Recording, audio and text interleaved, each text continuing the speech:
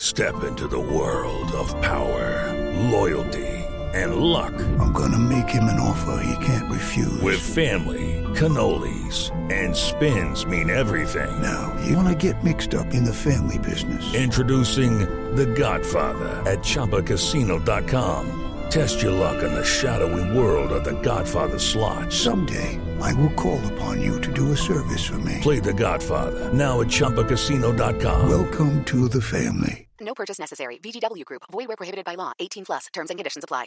Hey guys, it is Ryan. I'm not sure if you know this about me, but I'm a bit of a fun fanatic when I can. I like to work, but I like fun too. It's a thing. And now the truth is out there. I can tell you about my favorite place to have fun. Chumba Casino. They have hundreds of social casino style games to choose from with new games released each week. You can play for free anytime, anywhere. And each day brings a new chance to collect daily bonuses. So join me in the fun. Sign up now at ChumbaCasino.com. No purchase necessary. VGW Group. Void where prohibited by law. See terms and conditions. 18 plus.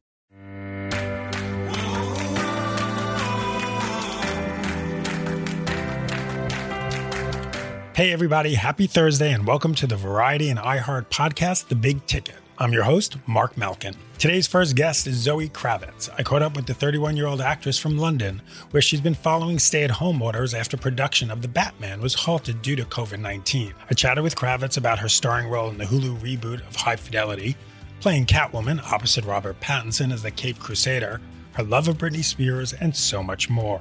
Then later, speaking of the DC Comics world, I've got Jai Courtney, most known as Captain Boomerang from Suicide Squad. But right now, Courtney is starring in Cate Blanchett's new refugee and immigration drama series Stateless as a guard at a detainment camp in the Australian desert.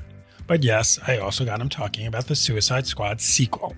So stick around, I'll have Zoe Kravitz coming up after the break.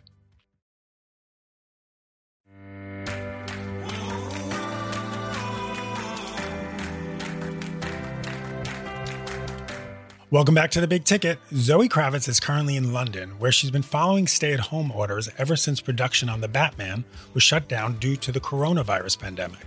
If you haven't heard, Kravitz is playing the iconic feline villain Catwoman in the latest big-screen Caped Crusader movie. But earlier this year, she began attracting Emmy buzz for her starring role in the Hulu reboot of High Fidelity. Find out what Kravitz thought when she was first told that High Fidelity was being adapted for television, what it was like seeing herself for the first time as Catwoman, and what she thinks of Robert Pattinson as the new Batman.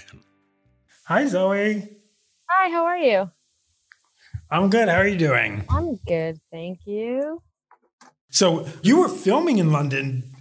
Was there any thought that you would just return to the States, or you just decided, you know what, I'm just going to stick it out? Yeah, it was actually a really hectic time trying to figure out what to do because, you know, it all happened really fast. And all of a sudden, you know, the movie's on hold, and is it for a week? Is it for 3 weeks? And then all of a sudden it was 2 months. And so, yeah, a lot of my friends and family called us, you know, saying, are you going to come back to the States? And it just felt like, what's the point? You know what I mean? Right. Why am I going to get on a plane, go to a crowded airport? And especially at that time, because they were talking about closing the borders, it was, you know, I saw pictures of what the airports looked like and what it looked like to get it back into the country. And it was, you know, hundreds of people swooshed next to each other. Yep. That's the last thing I want to do, you know? So it just seemed like, look, you know, we're really supposed to be keeping to ourselves right now anyway, so let's just stay put. How do you know when you're going to feel safe to go back to a production? And I don't know, you know, it's really interesting because there's this one part of me that feels so, I want to go back to work so badly. Part of me is hoping to wake up every day to an email or a phone call saying we're ready to go. And at the same time, I don't know what that reality would actually feel like, you know, even if they said, it's okay, it's safe, you know, come on through. Right. I still don't know how I'm going to feel in the makeup chair or when the sound guy comes to fix my mic, or, you know, especially as an actor, you have people just touching your face, touching your body all day long. You know, I need help getting into the cat suit, you know, it's like, I can't do it on my own. So, it's really interesting. I genuinely went from a job where I was probably touched more than any job just because of, you know, the clothes and the, you know, the combat and all of that. And all of a sudden, yeah, I just don't know what that looks like. So yeah. How do you go back and do combat scenes? I don't know. Like, I don't know. talk about touching and spitting and. I mean, it has to be a situation where you know, the person that you're in the scene with has been tested. You have been tested that same day. I don't know how that works, but there's no possible way to do a scene with anyone that you could even question, you know, is infected in any way. Right.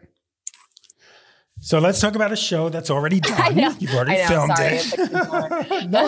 No, that's okay. So High Fidelity, they come to you. They say, hey, we got this idea. What goes through your mind? Oh, no, please don't. Genuinely, that was the first thing that went through my mind. It's funny because I've been saying this and then I had this whole thought about like, should I be lying about that? But I think it's okay. I think it's like, no, you know, I'm wary of the reboot and I'm wary of the gender flip. And as I know a lot of other people are, I know when people heard the show was done with me in it, people had the same reaction. So I relate to that feeling, you know, and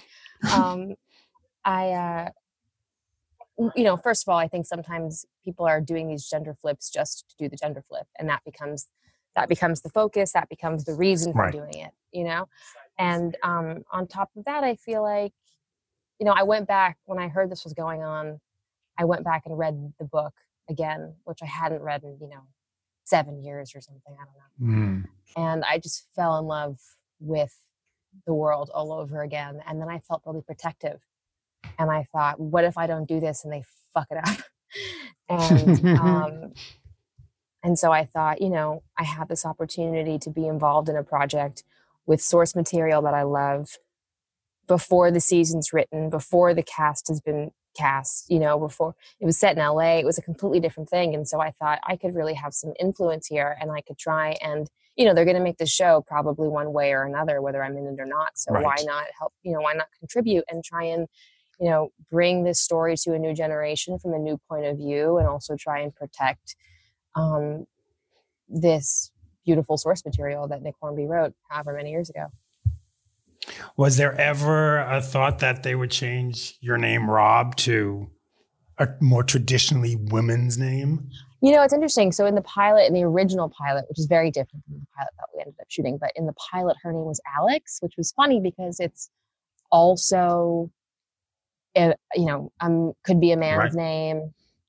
I don't know why. I don't know why. But that was one of the first things that I, you know, asked to change was, you know, of course, this character is Rob. This is, you know, and I love the idea of a female character named Rob. And now it's just, you know, it's not Robert, it's Robin. And in the book, it was Fleming. And in the movie, it was Gordon. In the show, it's Brooks. We change a little something every time. And yeah, I'm so happy that we did too, because I love that name for her. So was that your idea to keep the name Rob? It was, yes. Oh, wow. So do you say, hey, I'm going to do the show on one condition? There were many conditions. That was one of them. That was one of them. The original show was set in New York. Was set in LA. I moved to New York. And there were a lot of things that we changed. And just, I think the tone in general changed pretty drastically. Yeah. So what do you like about Rob? Oh man, she's trying, you know, she's trying. It's funny because, you know, when I watched this movie, I read this book years ago, I always identified with the Rob character, but I romanticized him. And then of course, looking back, you read the book, you see the movie and you're like, this guy's an asshole. He's a misogynist asshole. Why did I think that was cool? And why did I think that was sexy? And why did I think that was interesting? And then to come back and play this character from a different point of view, it wasn't like, oh, I'm playing this really cool, sad, fucked up person who's just, you know, can't get it together. And we love that about her. It was more, you know, I've I think I was this person at one point in my life. I'd like to think that I'm past that now. And it's this really uncomfortable kind of like these growing pains where you have to figure out who you want to be. Who are you? You have to look at yourself and do a lot of work. And it's hard and it's messy and it's uncomfortable. But I think it's something that literally every person goes through. So, yeah, it was just interesting to come at it from a different point of view, which was, you're going to be all right, Rob. You're shitty right now, but you're going to be all right. So how uncomfortable and messy did it get for you to figure out who you were? Oh man. It's so funny. My friend, one of my best friends, sent me, we're all in quarantine and bored and doing weird things. And the other day she started sending me all these old photos. Whoo! She sent all these photos of us, from, 2005 or something, and it really sent me into this crazy spiral because I thought we looked really cool at the time. And looking at these photos, I was just like, dude, what? She said, my friend said, I think we were playing a game where we would get dressed in the dark with no mirror. And then anytime we caught our reflection anywhere, we would take a shot. Like that. It just looked so messy. And then the people we're hanging out with and the plate, and we're out and we're dancing, and it was just so messy. And looking at these pictures, I hardly recognized this person. And at the time, it's similar to the way I looked at the Rob character. I thought we were the coolest people in New York. We were the coolest people in New York, and we were having the best time. And looking back, I'm like, I feel bad for any partner I had during this time. I mean, whoa, I was probably just a nightmare. And it's because I was doing zero work on myself. It's your early 20s are really rough, and the sheer confidence too. I'm like, man, I am wearing those leggings like no one could tell me that those leggings were not a good idea. And there's something beautiful about that confidence, but also, I'm happy that I'm now in a place where I am paying a little more attention to who I am and what I'm wearing. And now you are 31 and you are married. And I'm married, and less bad choices, I would like to think. And not that there's life is an ongoing struggle, so of course there's always work to be done, but there's that first step where it's like, I'm an adult, oh wait, I have so much more work to do, and that's, listen, I'm a few years older than you, and listen, I've done my work. Oh God, if I've done my work. But I've been married now. My husband and I were going to be married. God, I shouldn't forget this, right? 6 years. And it's the best thing I've ever done in my life. Oh, that's beautiful. That's beautiful. Yeah. That's what I tell everyone, because I was not the gay guy who was going to get married. Nope. Not going to do it. And it turned out, I say it all the time, I highly recommend it. Marriage is a beautiful partnership, and it's also been been really interesting during this time too. Just this is not like the sexiest time, and so just to have your partner to go, and I feel for a lot of my single friends too, right now, I think it's and also a lot of people are stuck in relationships with people right now who they don't want to be with, so it's the grass is always greener, but I think marriage is a really beautiful thing, and I'm very grateful right now for that. Oh, that's sweet. So let's go back to the show. Second season, is it going to be one? Do you want one? Do you see what's the future? I don't know yet. We haven't been told. I would love to. I think the show has a lot of potential. I think there's a lot more growing to do for everybody, and there's a lot more trouble to get into. I think there's a lot of places we could go, and I would love to go there. But if we don't, I still think I'm very proud of the season that we did. We saw Rob, grow just a little bit, and if that's all we get, that's okay too. But I do know that the show has meant a lot to a lot of people. I think a lot of people have felt seen by the show. Yeah, tell me more about that. When you hear from fans, when you hear from viewers who say, you know what, thank you. I mean, the amount of, comments, DMs, just things on Twitter, articles written about, just especially brown women who love music, who are afraid of commitment, who've never seen a person like them on television. They feel seen for the first time. Or, I have a friend who, one of his best friends is, loves punk music and is gay, and was like, oh my God, I can't believe I'm watching a gay man in a Minor Threat shirt. I've never seen that before, just breaking away from the stereotypes, I feel like people need that, so I feel very lucky to have been able to deliver that, because that was really one of the most important things for me, was authenticity and bringing a real world to life. And, I've lived in New York for a long time, and in a lot of ways, this was a love letter to New York, and with all its messiness and diversity, and the dating world, and it's strange, and people come in and out of your life. And I cracked. Carl, my husband's playing video games. He cracked something, I heard. He cracked something.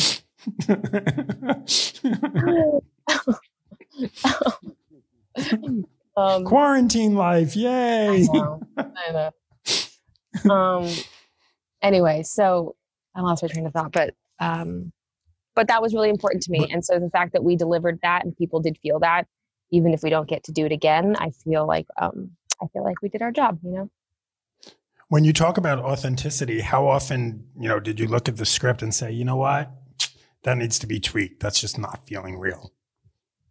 A lot. And we did eventually find our groove. But I think, one of the things that I'm allergic to are punchlines, because that's not how people talk. So I don't want a setup and a punchline. I want funny people. Just give me funny people who say weird, funny things, who respond in strange ways. And that's all you need. But I don't want a setup. If I can detect a punchline, unless it's a character telling a joke, I don't want it. Right. It was really important that this wasn't about having some kind, that works. And when it works, you have something like Friends, and, it worked beautifully, and I laugh every time. But that's just not what I wanted to do with this show.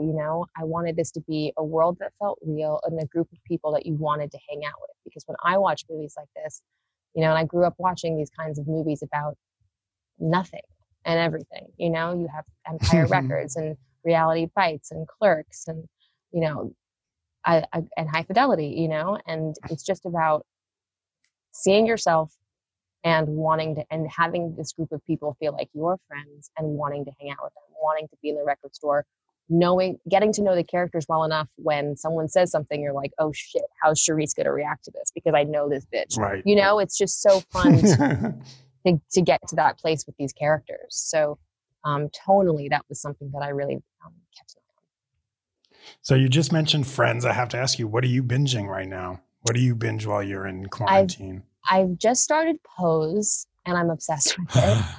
I know I'm late to the game, but I just, Paris is Burning is one of my all-time favorite documentaries. And so I was nervous a little bit, the same way I'm sure people felt about High Fidelity. When something is dear to your heart, you side-eye it when people adapt it in any way. But I've just been loving it. I just think everyone on the show is so good. The drama is so fun. It's deep and emotional and informative, about what that time was really like, because it's easy to have all the, you have the Madonna song and you have the pictures, and it's so fun and fabulous. But I love the way that I really feel that Ryan Murphy's been ruthless in the way that he's going to keep on reminding us what was really going on at this time. Right. They don't ever let you get too far into just, it's fun, and anyway, I've been loving that. Now I have to ask you, I'm going to just have to ask you about it. Your Britney Spears fandom, you standing Britney Spears. Tell me more about that, please. It's funny. I mean, I was that demographic, right? She was the biggest star in the world when I was a kid. and I got to meet her, and I just, there's like no one bigger than Britney Spears in a lot of ways. And it's funny. It's funny that was so long ago, but NSYNC is still a big deal to me. Britney Spears is still a big deal to me. But I think it was really just a coincidence that I posted that picture of me and her, and then I, of course, binged Tiger King because I'm a human being with a television, and then saw that picture with homeboy in the background, and was just like, what? And it like affected me just because I'm like, I remember that performance. Like, it's just the worlds are colliding and nothing makes sense. And what is going on? Like, it's just so funny. Just like, I don't know. It just felt like a Twilight Zone moment. You know what I mean? I have so many questions about this now. But you have to tell me about when you met Britney. What happened? I met her. My dad surprised me. He came into town. He came into town, and I think he was gone a lot on tour and all of that. So he was really sweet about when he would, come into town to try and do something fun, and surprise me, or take me to Disneyland or whatever. Looking back, it's like I really just probably wanted to spend time with him, and that's all I wanted. But but it didn't hurt. So, but Mark Seliger, who's a dear family friend, was shooting the cover that day. I remember my dad taking me somewhere, not telling me where we were going, and then getting out of the car and going into this dark studio, and then looking and seeing this, weird little set in the distance. And then as I got closer, I was like, just, oh my God, it's Britney. It's Britney Spears. She's right there. And then got to, take this picture. And then also, at the time, didn't even realize that it was her album cover shoot, and that it would, of course, become this iconic cover shoot. And it was very cool. It was very, very cool. If you're in the Batman, your stepfather's in Aquaman. Mm-hmm. Mm-hmm. So you could end up in like a Justice League movie together, right? I guess that is totally possible. I mean, yeah, that would be cool. That'd be fun. It's interesting because tonally, I think this Batman film's different. So it's interesting to me when you kind of start to collide. I don't know how these things work really, but when you start to meld world cross worlds, but the tones of the films that the people have been in are a little different. So how do you do that and keep everyone authentic to their character? So I'm curious how that would work. But obviously, I would love to go to work with Jason every day. I mean, I was at the Aquaman premiere, and it was so much fun. Oh, good. I was so happy for him, man. It's been so cool to watch, the world embrace him. And, when I met him, he was Jason on a sci-fi show. And now he's Jason, and it's very cool. It's really cool to see. Yeah, we did this thing at Variety on the carpet where we played Name That Fish. And we had photos of different fish for the cast of Aquaman to see if they can name what kind of fish they were. Hilarious. And of course, how do you do? Jason got them all right. And I said, you got them all right. He's like, I'm fucking Aquaman. I'm fucking Aquaman. He takes that seriously. You know what I mean? He really is like, he is Aquaman. So why is Rob Pattinson the Batman? Good question. I mean, first of all, he's just a really good actor. He's a really good actor. He's it's funny because, he started out as this kind of teen pop sensation. Yeah. And then I think, we all kind of saw through his work that there was a lot more going on, and he's a really interesting artist. And that is very much Batman in a way, right? We have this like the illusion of Bruce Wayne, right? And then we have Batman in the shadows that has a lot more complicated things going on. So, I mean, just in that, I think he's perfect for this role. I think he really, I think he can relate in that way. And he looks good in the suit, man. He looks good in the suit. He's got a good jawline, you know what I mean? But he's just a great actor, and he brings so much to everything he does. I think Batman's a really hard role because Of course, it's iconic and people are expecting a lot, and also it's restricting in a lot of ways. You know what I mean? You're wearing the suit and you can't see their eyes, and you can only move in a certain way. So you have to get really creative in terms of, how can you portray a multi-dimensional character? And I think he's way up for the challenge and has really interesting ideas already. And I think he's perfect casting. Last year, one of my favorite movies, and Rob knows this because I've told him this a gazillion times, was The Lighthouse. I know. I love that movie. Like, people think I'm insane. No, it's crazy. Like, Mark, it's crazy. It's such a gorgeous the lighting, movie. Right? Yeah, I mean, he holds his own against Willem Dafoe. It's unreal. Yeah, it's amazing. But he's a strong actor. He's a really strong actor. He's not afraid to take chances too, which I think is definitely a quality that is needed for a role like Batman. So what was it like seeing yourself as Catwoman for the first time? It's cool, man. It's cool. Can't say it wasn't cool. But I've been really trying to not think too much about just what that character means to everybody else, and just because it can be I think distracting in the wrong way, just especially when you're trying to become someone else. So, especially because I felt, when the announcement came out that I got in this role, my phone, like it rang more than it has ever, like more than my birthday, more than my wedding, more than any. So I felt the immediate pressure, and I kind of in that moment had to decide, okay, am I going to pay attention to this or not?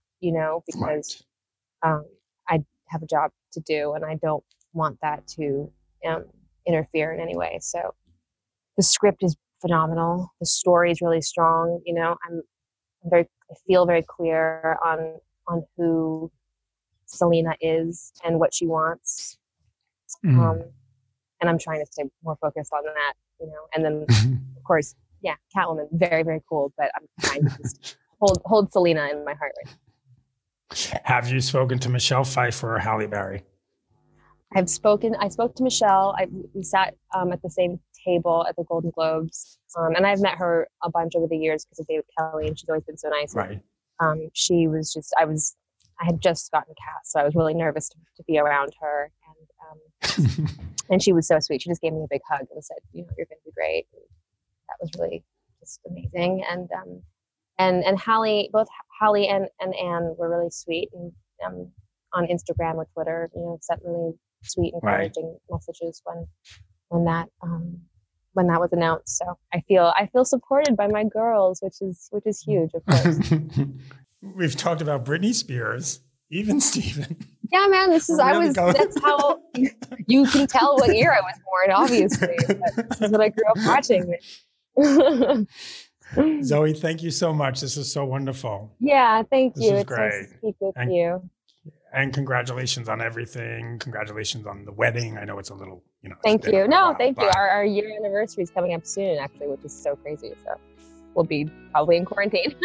Thank you very much. Have a good one. Stay safe and stay well. Thanks. Thanks, Zoe. Bye. Bye. Same here. That was Zoe Kravitz. High Fidelity is available on Hulu. I'm going to take a short break, but when I come back, Jai Courtney talks about his new Netflix series, Stateless. Plus, he reveals his favorite day filming on set of the new Suicide Squad sequel. Stay tuned. It's safe to say 2020 was one of the most difficult years ever for so many, and these remain very challenging times. That's why I'm here to ask you, how can I help? My name is Dr. Gail Saltz, host of the new weekly podcast, How Can I Help, with Dr. Gail Saltz, brought to you by the Seneca Women Podcast Network and iHeartRadio. I'm a clinical associate professor of psychiatry at the New York Presbyterian Hospital, a psychoanalyst, best-selling author, and I'm here to help. Join me every Friday, where you can ask your most pressing questions and get helpful guidance on topics ranging from coping with anxiety and mood, relationships, to family and parenting issues, to workplace dynamics, to dealing with COVID fatigue, and everything in between. While it has been a tough time, You don't have to navigate it alone. So, how can I help? You can send your questions anonymously to me at howcanihelp@senecawomen.com, and I will answer with specific advice and understanding. Listen to How Can I Help with Dr. Gail Saltz on the iHeartRadio app, on Apple Podcasts, or wherever you get your podcasts. Welcome back to The Big Ticket. Suicide Squad fans know Jai Courtney as Captain Boomerang, but the 34-year-old actor's latest work is a far cry from those superhero shenanigans. In Stateless, he plays a guard at a refugee detainment camp in the Australian desert. Inspired by true events, particularly the story of Carolyn Rao, an Australian resident with mental illness who was held for 10 months in an immigration detention center, Stateless was co-created by Cate Blanchett, who also appears in the series as the wife of a cult leader.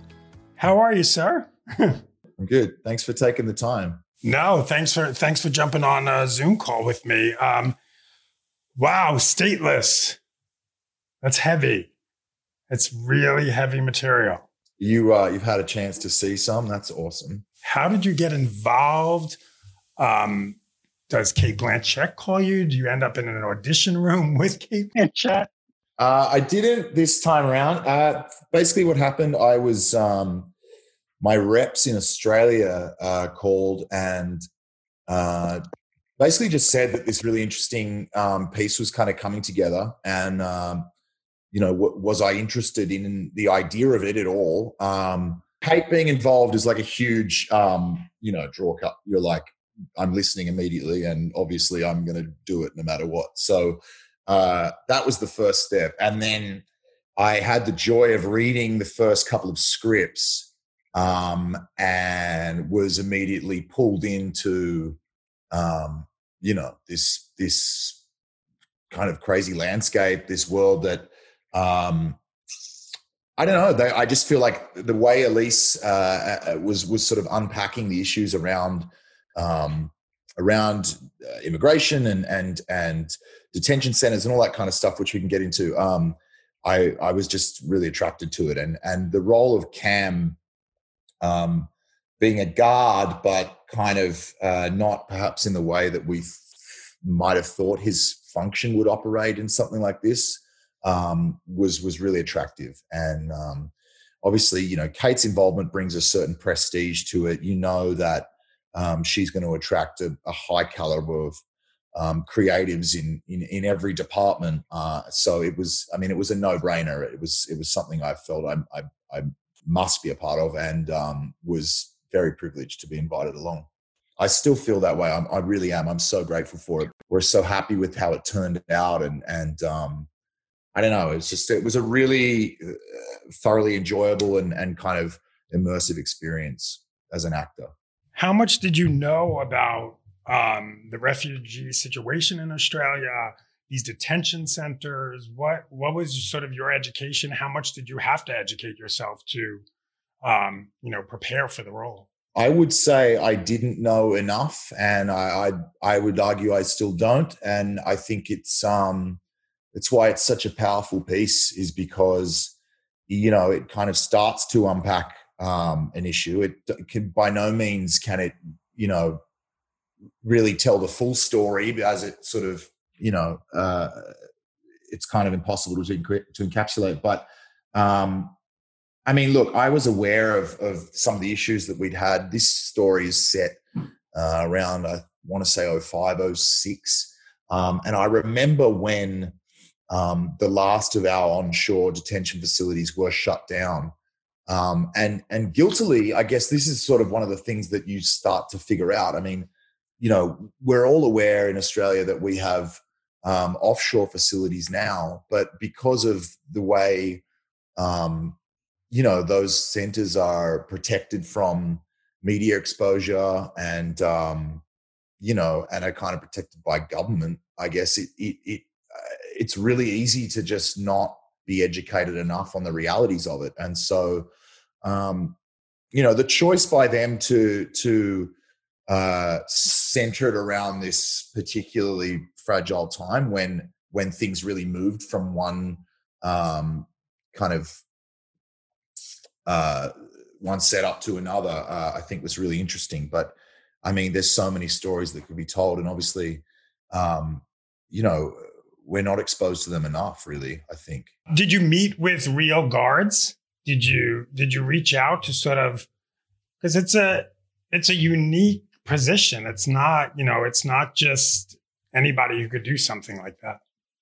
Often it is kind of the everyman in the societies around these facilities that winds up taking these jobs, and the real letdown is their lack of training and lack of preparation for what it really demands. And I think that's what was such a heartbreaking thing for me to learn in meeting some of the guards. And I had resources that were very close to Cam and his kind of journey and plight, and that's echoed in some of the stuff that Elise developed for the character and Kate and those guys, and some of that stuff kind of wound up in there.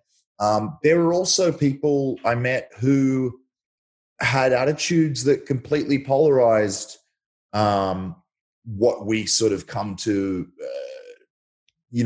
decide about how the guards were or how it impacted them. There was one woman I spoke to who really only had quite fond memories, and she'd stayed in the penal system and was still working as a guard. Another contact I had, it works as a guard in the prisons now.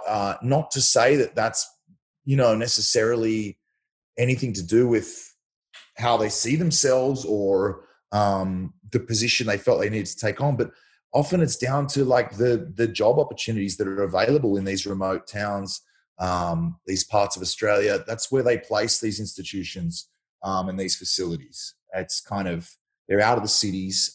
They're in usually kind of working class areas, and it's a perfectly legitimate position to want to take where the money's pretty decent and the conditions are okay. And, you don't have to have a university degree to take on a position there. And so on paper, that all makes a ton of sense. And that's certainly something that my character Cam, his philosophy around it is centered on. He's kind of pulled in through a friend who at the time everything's working out for. I mean, they're making great money. It's a bit of an adventure. It's like doing something new in a part of the world that's can be, mind-numbingly slow at times, and so the attraction to that is completely understandable.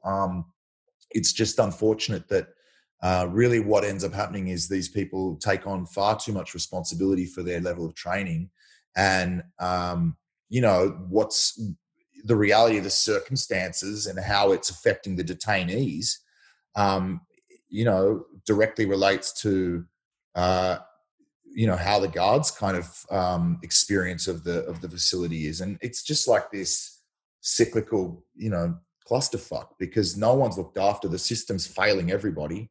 And you wind up with a whole bunch of people who are ill-equipped to deal with the mental health issues that are arising, to deal with the physical health issues that are arising, and then the pressures of the companies that are put in place to manage these joints, and the pressure that comes down to them from a kind of employee perspective, and it's just like chaos ensues. And I grew compassion for people who took on these positions because most often than not, they were always coming into it with absolute kind of blind, innocent kind of intention to do what they thought was right within a community.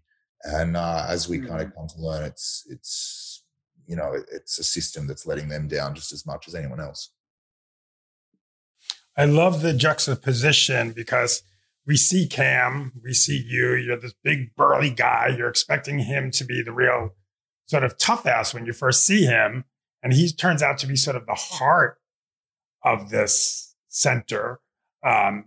He's a teddy bear, and you see some of these women who were just brutal. Were you surprised when you were reading the script to find that? Because I guess I went into with preconceived notions, like this woman's not going to beat someone. And there she is. She was evil. Well, I think that's the crazy part, and that's what you learn to be true. And there's a lot of evidence out there. There's some great documentary material that we were all introduced to as part of our research. And Unfortunately, it's on one hand, the mistreatment is totally inexcusable. And, built into that idea, which you sort of come to understand, is how so much of that is a reflection of, the guards being let down in their own system, and therefore, not being able to have the outlet, the resources to deal with their own levels of depression and anxiety and the bullshit that comes with the job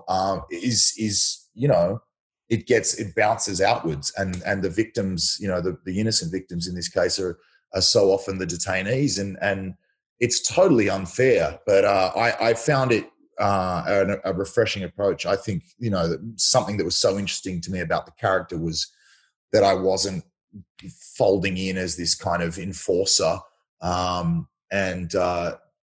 He's just such an innate, he's called a Care Bear, exactly there. He kind of has that quality to him. He's a young father. He takes on the position purely to better his family's situation.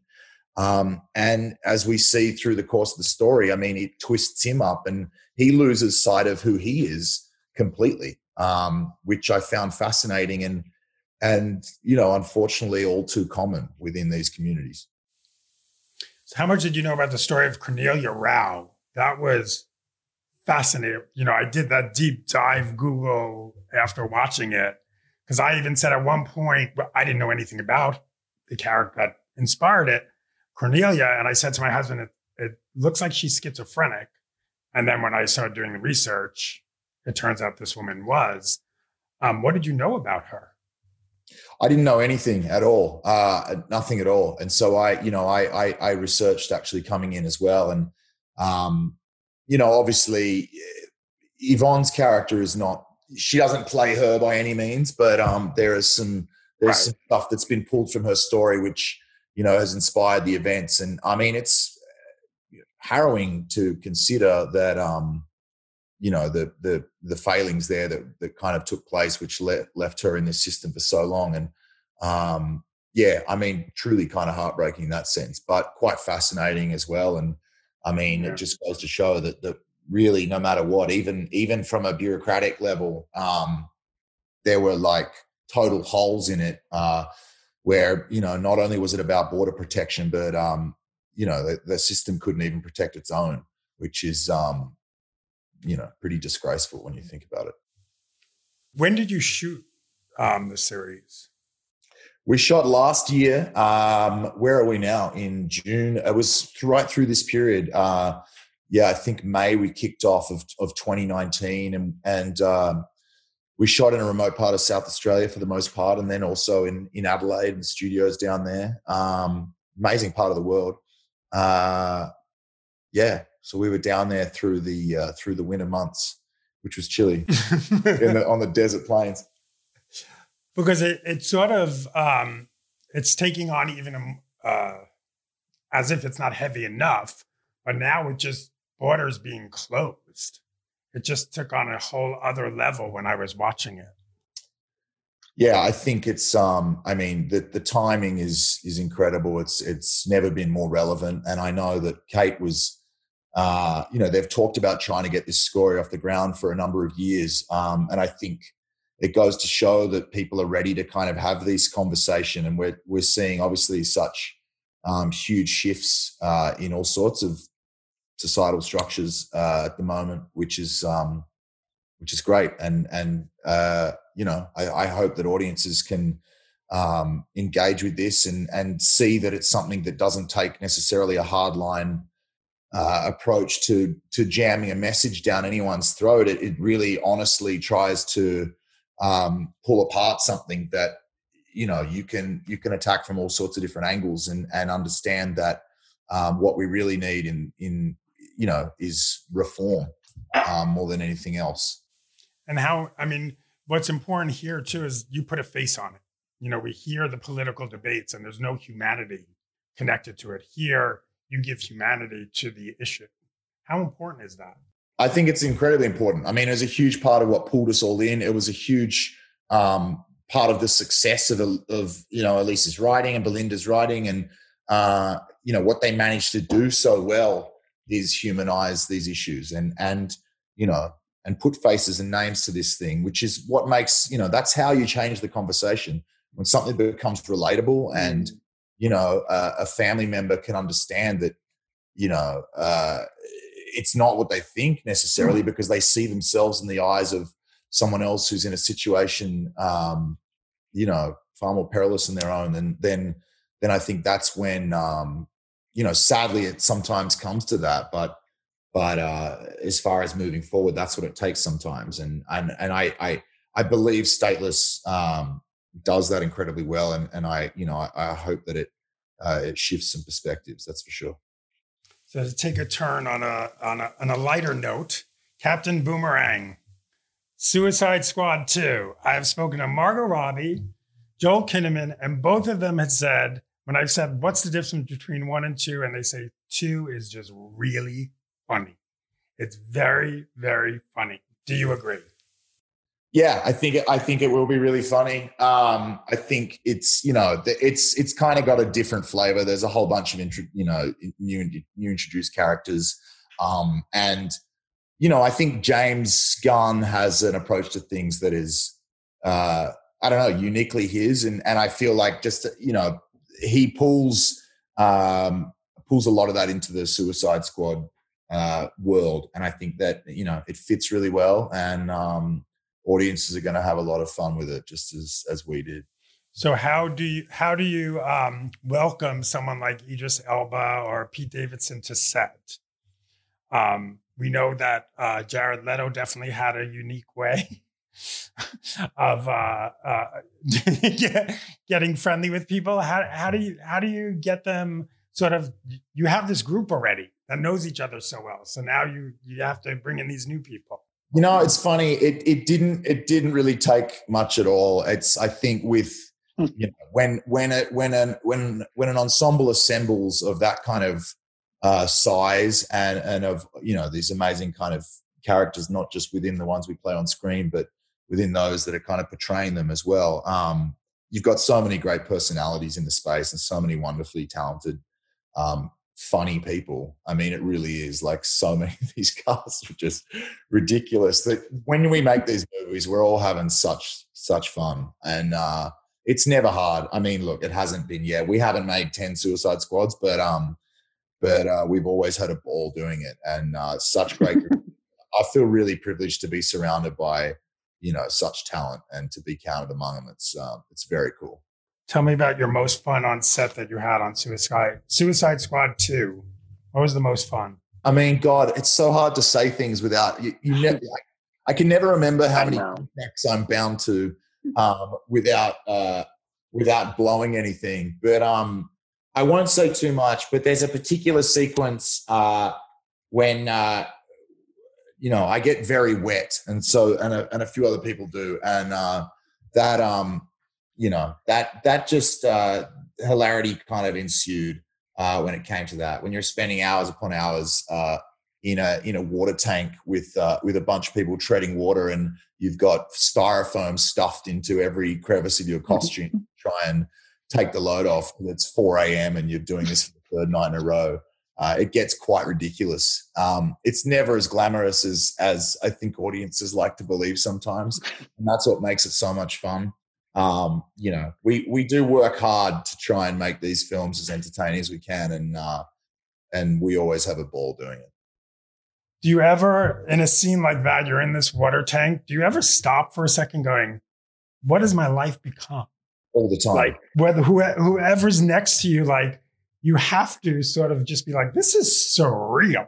It's ridiculous. It's totally ridiculous. And, look, I am lucky in the sense that sometimes I'm making these small budget, gritty dramas like Stateless, and sometimes I'm out shooting these big, ridiculous kind of action comedies like Suicide Squad. And to have, feet on both of those kind of trains in a way is a lot of fun. And it also means that I'm, I never get tired of it. And sometimes it's about pouring all you got into the work and into the character and the script and really mining it for depth and finding as much richness as you can. And sometimes it's just about getting ridiculous and having a ball and hoping that audiences do too. And yeah, I mean, making these films is such a gift. We get to play with the craziest toys and wear the silliest stuff and be, you know, the most bizarre versions of ourselves. And so I certainly have a lot of fun with that and hope to do many more. If you could have one co-star you haven't worked with yet, who would it be? Who's that dream co-star? In like life, like everyone? Oh man. Everyone. I'm a huge fan of Christian Bale. I would love to work with Christian Bale someday and see his process and witness that. I love just about everything he's ever done, and I have such admiration for him as an actor and the way he transforms. So, yeah, that'd be a dream come true. Do you have a favorite Christian Bale performance? Oh, man. Favorite Christian I mean, honestly, it's hard to, I mean, in The Fighter, the David O. Russell movie, it's like, that was one of, I mean, he's so good. He just like, you lose him and he becomes someone else every time he's on screen. But that comes to mind. He was a riot in that. So if you weren't an actor, what would you be doing? If I wasn't an actor, I would be, well, look, to be honest, I'd probably be playing music, which I do a little of as well. But, you know, I don't know. I'd like to think I owned a shitty bar somewhere and just like polished glasses all day and pulled beers for the locals. Awesome. Jai, thank you so much. This is great. Sorry for the tech problems at the beginning. Thanks so much. Congratulations. Such a powerful, powerful series. And I can't wait to see Suicide Squad 2. So I was a huge fan of the first one. So I really appreciate it. Thanks for your support. You got it. Take care. That was Jai Courtney. Stateless premieres on Netflix on July 8th.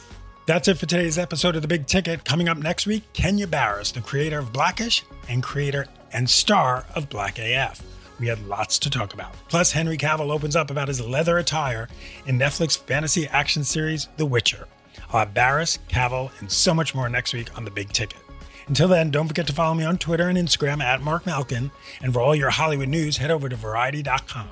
Stay safe and be well. I'll see you next time.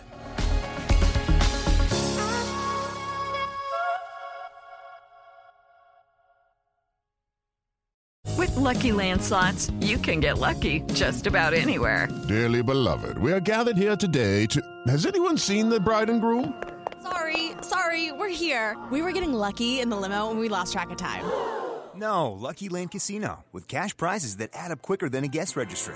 In that case, I pronounce you lucky. Play for free at LuckyLandSlots.com. Daily bonuses are waiting. No purchase necessary. Void where prohibited by law. 18+. Terms and conditions apply. See website for details. Hello, it is Ryan, and I was on a flight the other day playing one of my favorite social spin slot games on ChumbaCasino.com. I looked over at the person sitting next to me, and you know what they were doing? They were also playing Chumba Casino. Coincidence? I think not. Everybody's loving having fun with it. Chumba Casino is home to hundreds of casino-style games that you can play for free anytime, anywhere, even at 30,000 feet. So sign up now at ChumbaCasino.com to claim your free welcome bonus. That's ChumbaCasino.com and live the Chumba life. No purchase necessary. VGW Group. Void where prohibited by law. See terms and conditions. 18+.